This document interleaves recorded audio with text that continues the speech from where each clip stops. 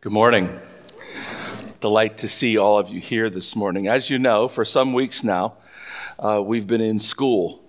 The first school was the school of prayer, where we talked about making sure that as we emerge from the rubble of COVID, we reorient our lives around the things that are most important, that are bedrock to our lives. And our thought was that prayer, both private and corporate prayer, was the foundation on which we were going to build. And quickly, a part of that, in order to do the most important things, we needed to serve. Because in serving others, we grow in our relationship with Christ, and we acknowledge that we are servants of the Most High God, whose desire is to bless all nations of the world through us. And so we are on mission with Christ when we are serving others. And additionally, when we serve others, we end up working with people who are difficult to get along with. Okay, that's just going to happen. And we're going to have to appropriate the grace of God to be Christ-like in difficult relationships. And through those processes, the Spirit knocks the rough edges off of us and transforms us into greater Christ-likeness, which is His desire for each of us. That's part of what service calls us to do. It's also why it's always curious to me when people in the church find themselves having difficulty with other people in the church, rather than working their way through those relationships, they run away. And so if you run away, you essentially thwart the transforming grace of God. He's going to have to get that work done in you one way or another. And one of His chief ways of doing that is to help us negotiate difficult relationships together so that we can glorify Him and understand that we don't always have to get our own way and that we have to work together and that humility is the first step in all of that. That's part of what serving does for us and why it's so foundationally important. It puts us on mission with God and moves us in the direction of the transforming grace of the Holy Spirit. But now we're in a third school, and the third school is the school of sharing. Sharing multiple things, but first of all, we talked about sharing your story. If you recall, last Sunday we talked a great deal about being in touch with your story, knowing what your story of salvation is, being ready to tell that story. What did we read in 1 Peter 3? Always be prepared to give an answer to everyone who asks you to give the reason for the hope that you have. So we have the command of Scripture to always be prepared to tell our story. But we have more than that when it comes to commands in Scripture. We're also told to be prepared to tell His story, not just our story. The two intersect, hopefully. And when we tell our story, it will be about the story of Christ. But there will come a time, this is the time towards which we pray, where someone will ask us, well, what is the story of Jesus? What does the Bible teach us about the story of Jesus? It just happens that I have two handouts in the lobby. They look like this. They're on the center table. And they have two different things in them. One of them is a one-verse evangelism flyer, which gives you an approach to sharing the gospel story with someone who asks you. This is not a brand new method. It's just one approach. The other has two other approaches in it. The first one is a brand new method, and the second one is really old. It's called the Roman Road to Salvation. It's a great method. It takes someone through the gospel story through the book of Romans, so you're not having to page all over the whole Bible to find the scriptures that you need. But that's in here as well, depending on which one suits your personality, which one you harmonize with. The reality is there's lots of different ways from Scripture to tell someone the story of Christ. But the one verse, well, I'll read method one first, and then I'll demonstrate for you the one verse evangelism. I've been looking forward to this all week because I'm going to demonstrate with Pastor Gary, and we do need to get that guy saved. And so we'll do that later in the service through one verse evangelism. But first, I'd like to take you through a more contemporary method, a potential explanation when someone says, how do you become a Christian? How do you do that? Now, please understand me. The task of theology in every age is to translate the same old story in words that communicate to a new generation. So the words may change, which is fine because words change in their meaning and nuance all the time. But the essence of the story may not change. That cannot be changed. So the story has to stay the same. The words may sound different. So when you hear me say things today, some of the words may sound different. The message is exactly the same. Okay?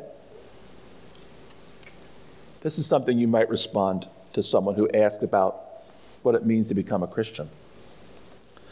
There are two competing philosophies about the nature of humanity that are in existence and prevalent today.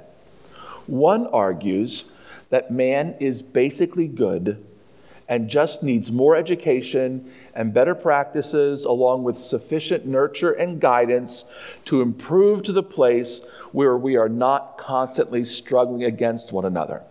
That's a prevalent theory of humanity right now. It's interesting, if you look back in history to like the 1890s to the 1910s, it was also a very prevalent theory about the nature of humanity at that period of time. And you know why we sort of abandoned that theory? World War I, World War II. That theory was completely lost in the culture during that period of time because all those folks who were telling us that man's just getting better and better then had to deal with the awfulness of world war, and the truth broke in. There's another philosophy that maintains that humanity is basically selfish and that we almost always place our self-interests above the interests of anyone else and above the interests of the community at large. Self-interests, in varying degrees from simple to demonic, is the basic cause of the pain of the world and the root reason for the inhumane way some people treat other people. It's the starting place of deviant behavior, the starting place of difficulty, tragedy, and the mess we are in as a society today. Christians, for the most part, and when I say for the most part, you understand there's a wide range of folks who call themselves Christians today. But Christians, for the most part, believe that humans are born selfish and are more likely to be self-centered than other-centered most of the time. And when our selfishness is put into action, we call those things sins. By the same token, when our selfishness keeps us from doing the right things, we call those things sins. That's just one category of sin, but it helps explain the picture. We get a general picture of the wisdom of God versus sinful selfishness in the book of James. This is James 3:13. Who is wise and understanding among you? Let them show it by their good life, by deeds done in the humility that comes from wisdom. But if you harbor bitter envy and selfish ambition in your hearts, do not boast about it or deny the truth. Such wisdom does not come from heaven, but is earthly, unspiritual, demonic. For where you have envy and selfish ambition, there you will find disorder and every evil practice. But the wisdom that comes from heaven is first of all pure, then peace-loving, considerate, submissive, full of mercy and good fruit, impartial and sincere. Christians believe the only way to correct this natural inclination to selfishness is to be born of the Spirit. There's a great story in the Bible where one of the Jewish leaders comes to Jesus and says, how do I enter the kingdom of God? The man's name was Nicodemus. And when Jesus responds to Nicodemus and talks about entering his kingdom, this is what he says. This is Jesus speaking to Nicodemus. Very truly, I tell you, no one can enter the kingdom of God unless they are born of water and the Spirit. Flesh gives birth to flesh, but spirit gives birth to spirit. Christians believe that people can be born of the Spirit by asking the Spirit of God to breathe life into them. Inviting God to lead your life results in a brand new way of living. This is what Romans 8 says about that brand new way. There is therefore no condemnation for those who are in Christ Jesus, because through Christ Jesus, the law of the Spirit who gives life has set you free from the law of sin and death. For what the law was powerless to do because it was weakened by the flesh, God did by sending his own Son in the likeness of sinful flesh. And so he condemned sin in the flesh in order that the righteous requirement of the law might be fully met in us, you and me, who do not live according to our flesh, but who live according to the Spirit. When a person becomes a Christian, what we believe is that the Holy Spirit actually takes up residence in us. He begins to inform our conscience and helps us to resist self-centeredness. He whispers to us, helping us to choose right and to reject wrong and to embrace a whole new way of living. And by his help, by the presence of the Holy Spirit in us, Christians can begin to live in a way that allows us to care for others. Christians don't do this perfectly, but this transformation and the growth that follows is only possible if I choose to cooperate with the Holy Spirit. There are specific ways to make this happen. I begin to read the Bible and get wisdom to help me listen for the voice of the Spirit. I join a group of people who are walking the same way I want to walk, and I ask for God's help for myself and others. So to become a Christian, a simple choice must be made. And Romans 10 tells us what the choice is. If you declare with your mouth, Jesus is Lord, and believe in your heart that God raised him from the dead, you will be saved. For it is with your heart that you believe and are justified, and it is with your mouth that you profess your faith and are saved. Humility is required. Without it, you will never accept the advice of anyone else, including the Holy Spirit. Pride goes hand in hand with selfishness, humility with concern for others. This is what John 1 says. 1 John 1, verse 9. If we will confess our sins, he is faithful and just and will forgive us of our sins and purify us from all unrighteousness. If we claim we have not sinned, we make him out to be a liar, and his word is not in us.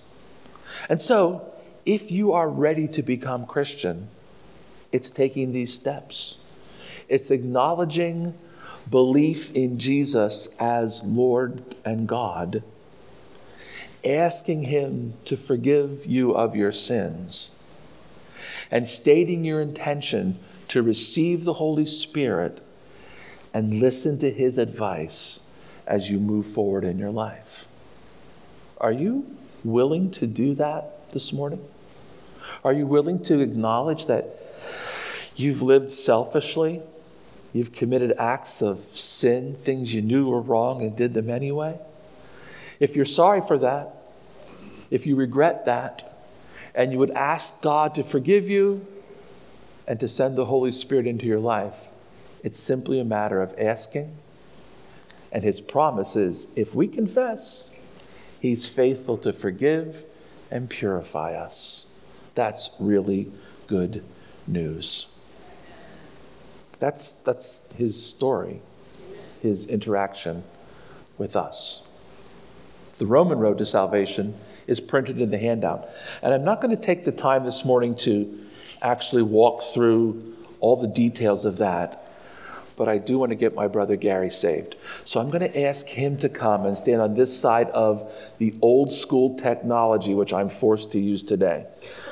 Now, it's going to be a little hard to see. We're going to need the lobby doors shut all the way across to minimize the sun streaming in. And we're going to need the sanctuary lights turned out. So we're picking up this story after a time when my friend Gary says to me, well, what does it mean to be a Christian? So we're going to have a conversation, Gary and I, as if we were sitting in a restaurant, and I'm writing on the napkin that I'm not using, should be on my lap, but I've saved it just for a time like this. Okay? Gary, it's delightful to have lunch with you today. And I'm so grateful for the question you ask of how you become a Christian. And the Bible's full of different pictures of how this happens. Different words, different stories, different narratives. But there is one verse that brings all the pieces of this story together in a pretty simple way. And if it's okay with you, I'll just write this verse on this napkin and just talk you through that. Would that be all right? Sure, that'd be fine. Okay. So the verse is from the book of Romans, which is in the New Testament in the Bible, the 6th chapter and the 23rd verse. And I'll show you that later. But just to begin, there's some words in here that are interesting to me. The first is the word wages. Now, what are wages? Wages are what I get paid for working. Exactly. What I earn. That's exactly. Yeah. You would be very frustrated if you worked all week and your employer didn't come through with a paycheck, right? Because wages are just what naturally follow from work. So we're not surprised when we work and we get wages because we have it coming to us, right? And so in our picture here, we'll let this lovely drawing of a person represent me and you and all humans. We work and we expect wages. There's another word. When you hear the word sin, what do you think of? I think of things that I'm not supposed to do. Exactly. I mean, that's what comes to mind. We have a common understanding of sin, and sin has some natural consequences to it that I think are pretty familiar too. I mean, if you are a bank robber, for example, there's someone you don't want to see, and that is the police. So sin has this way of separating you from that which is justice or goodness or those kinds of things. And so the wages of sin, well, there's a natural consequence of our sinning, and that is it has a tendency, well, not a tendency, it separates us from God over on this side. That's what our sin does. And our sin causes a natural consequence according to this verse, which is death. The wages of sin are death. And when we talk about death here, we're actually talking about separation from God. No continuity of life there. The wages of sin is death. That which naturally comes from sinful actions is death. Fortunately, all the bad news is on this side, and there's this wonderful word, but, which means there's also good news. And the good news is this: there is a gift in mind. What's the difference between a gift and wages in your mind? Wages are what I earn. A gift is something that's given to me for free. Exactly. So there's a difference between wages and the gift. And as much as we love getting gifts, the reality is if I give you a gift, it's free to you. It wasn't free to me, right? Someone has to buy the gift somewhere. Someone's got to supply the gift and make it possible. And so this particular gift is the gift of God.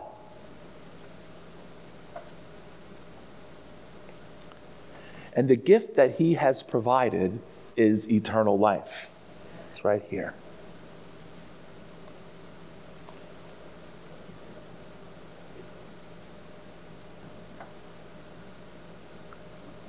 We believe he provided this in a very particular way. And the reason the gift was necessary is because humans were separated from God with no opportunity, no chance of ever being reconciled to God or having any relationship with God or any standing with God, any interaction with God. There's no reason for us to be tied together because our sin has separated us. But the scripture says that this gift of God is available to us through Jesus Christ.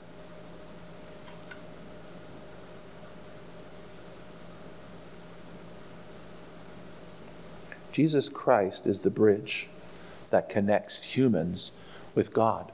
We believe that Jesus gave his life on Calvary's cross as a sacrifice for our sin, and that all of the sin can be wiped away when we trust in Jesus. Through Jesus, we find our way to God, and he becomes Lord of our life. The scripture is really clear that Jesus is the bridge between humans and God. And when we ask God, who is Jesus, it's God coming down to earth to provide this gift of eternal life. When we ask him to forgive us of our sins and ask him to give us new life, through him, we have a connection with God that guarantees us the gift now of eternal life. And so the question is, where do you find yourself here? Have you ever asked God through Jesus Christ to forgive you of your sins? Have you ever invited him into your life? Am I supposed to say no? I'm not going to ask you to lie on the front of God's altar. Gary will say yes every time to that question. But at that point, you have to ask the question, have you received Christ? Have you confessed your sins? Have you invited Christ into your life? Have you invited Christ to send the Holy Spirit into your life so that you can be a new creature? At that point, there's any one of 100 verses you can use in Scripture that talk about the eternal life that is ours in Jesus Christ. And Romans 10:9 is a great one. 1 John 1:9, confident scriptures that Christ will do what he said he would do. Those are great scriptures. The joyful thing about one verse evangelism is you only have to memorize one verse, right? But for those of you who are more studious, having 4 or 5 different arrows in the quiver makes a lot more sense. Because then you can explain very specifically what you mean when you say, I want to invite you to have a relationship with Jesus Christ, a saving relationship with Jesus Christ, where you know that your sins are forgiven, where you know that the Holy Spirit lives in you, where you know that you have confidence that the gift of eternal life is yours. That's the confidence I want you to have at every funeral service you attend, at every hospital bed you stand beside, every time one of your relatives passes on to heaven. We want to know that they have this confidence anchored in this transaction, that they have come to the foot of the cross, confessed their sins, acknowledged Jesus Christ as Savior, and has been born of the Spirit. Because that's what Jesus says is required. Everyone must be born of the Spirit to be alive in the world to come.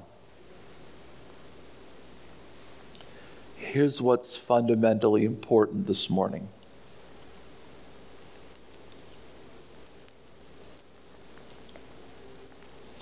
I read a book recently written by a guy who was talking about interpreting the Bible, and in the preface to the book, he acknowledged that he was not Christian. And I thought, why are you writing this book?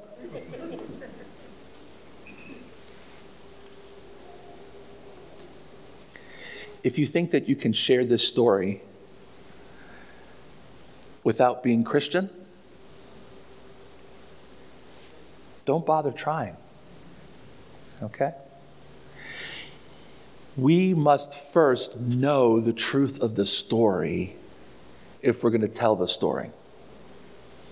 And every pastor knows that on any given Sunday, there are folks in the congregation who have not yet made that decision or are sitting on the fence, haven't decided to put both feet into the kingdom yet, sort of just hedging their bets, not completely abandoned to God yet. Not sure if that way will be successful enough for them. Not sure that God really has their best interest at heart. Not sure that God really is able to provide the stability that they require. And if that's you this morning, if you haven't come to the place where you've made the decisions that Gary has obviously made to ask God to forgive you of your sins, to name Jesus Lord of your life, to step with both feet into the kingdom and say, Holy Spirit, live in me and guide my life, and I will do my best by your grace to follow your advice, regardless of my personal and selfish opinions about the matter, then this moment is for you. This is the time to make that decision. In a moment, we're going to sing a song. And when we sing that song, I would invite you to do one of two things. If you've never made that decision and feel like you want to come to this altar of prayer while we're singing and make that decision and anchor that decision right now, I would invite you to leave the pew where you'll be standing and come down to the altar and kneel here and ask the Father to forgive you for your sins, to ask the Spirit to enter your life and to receive the gift of eternal life. Some of you may be more shy than that. You can pray these same prayers in the seat where you're seated. But remember, the scripture we read recently said, if you confess with your mouth, you've got to tell someone about it. Okay? I would love to be the person you tell. I don't have to be the person you tell. But I would like to know of your confession of faith. Okay? So you can write that on one of the cards. I received Christ as my Savior today, and put it in the box. I promise you I'll call you this week, and we'll talk about it further. Because there's things to do once life changes like that. There are things to do that are important for your encouragement and your support and your forward progress in Christian faith. And it's the most important thing you have to do. Would you stand with me? We're going to sing, I Have Decided to Follow Jesus together. We won't use any instruments, just us. And stand with me. You probably can close your eyes while we sing, and the words are pretty familiar. And if while we're singing you want to kneel at this altar, come right away and kneel here as we start singing. I have decided to follow Jesus. I have decided to follow Jesus. I have decided to follow Jesus. No turning back. No turning back. The cross before me, the world behind me. The cross before me, the world behind me. The cross before me, the world behind me. No turning back, no turning back. It's the most important decision you'll ever make. Please do not procrastinate making it. Please step into the kingdom today. Everything hangs in the balance on this decision. Do not delay. Though no one join me, still I will follow. Though no one joins me, still I will follow. Though no one joins me, still I will follow. No turning back, no turning back. I require you by the authority of Scripture to know your story and to be prepared in season and out of season to share the hope that you have in Christ. Be prepared. Copies of all the presentations I've made today are in the lobby. If you want to take a copy of any of these methods or approaches, put it in your Bible, study it in the week ahead.